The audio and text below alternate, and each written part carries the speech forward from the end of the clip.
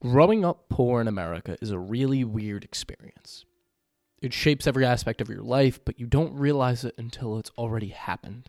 We can tell the story of poor Americans from many different angles. Homelessness, job loss, lack of health care. Sadly, the list goes on. My story is the same. It is the story of struggle, of family, community, motivation, and food. My life has been marked by my relationship with the food that I eat. So let me tell you my story. My parents split when I was 5. My mom and stepdad got together shortly after and had my little sister. And we moved a lot. From shelters, to the spare rooms of extended family, to finally what would become my childhood home. We moved to the Bellport House, a low-income home that was offered to us after a few months in a local shelter. Located in a divided community, the neighborhood of North Bellport was composed of predominantly minority and impoverished families, including my own. Both of my parents worked for a while, but money was always going to be tight. It's one of those things you don't notice as a kid. It just is. My parents were both unemployed by the time I got into 7th grade, due to circumstances that, quite frankly, we just don't have the time to go into today. They always managed to put food on the table for my siblings and I, but it was more often than not chicken nuggets and canned vegetables or some other cheap and easy meal. Due to our financial situation, we rarely had fresh vegetables, and meals were geared towards filling us up. I don't blame my parents for that. When you're poor, you focus on actually feeding the kids, and you lose sight of what it is you're feeding them. At 14, I started working at a local country club. There, I had a brand new experience with food. It became something that I had the power to choose, and it facilitated social interactions for me.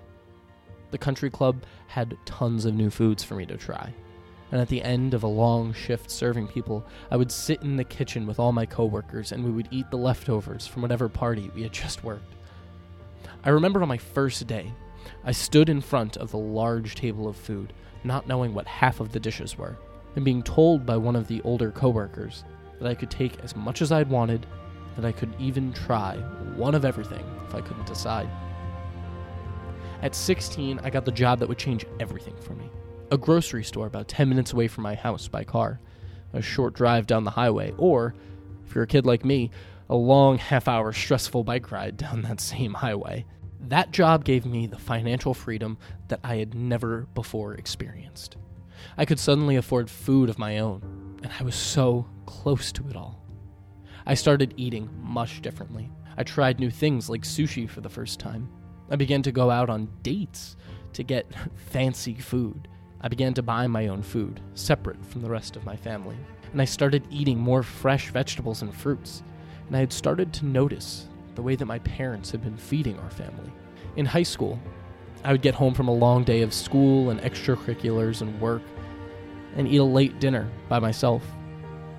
On countless occasions, my parents had brought home McDonald's or some other fast food for dinner, so I usually had dinner by myself, alone. The less time I spent with my parents, the worse our relationship became. I graduated high school and moved to college, and this would prove another step that would move me higher in economic class and create more context for my relationship with food.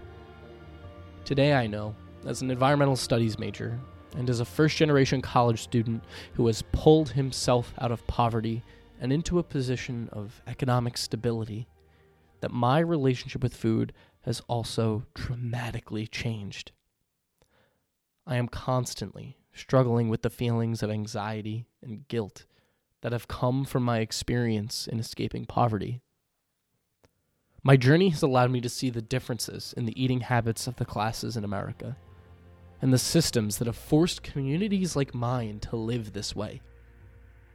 I have tasted poverty, and I have pulled myself out of it and into a garden of fresh fruits and vegetables. I hope that my experience with the relationship between food and the socioeconomic ladder gives me a unique insight that would be valuable for the UNFAO. I know that my experience is not unique, that 15 million families in America know the bitter taste of poverty. And yet not all of the children in those families will have the same luck that I have had in life. Poverty comes in many flavors, and it cannot be one man's lot in life to taste them all.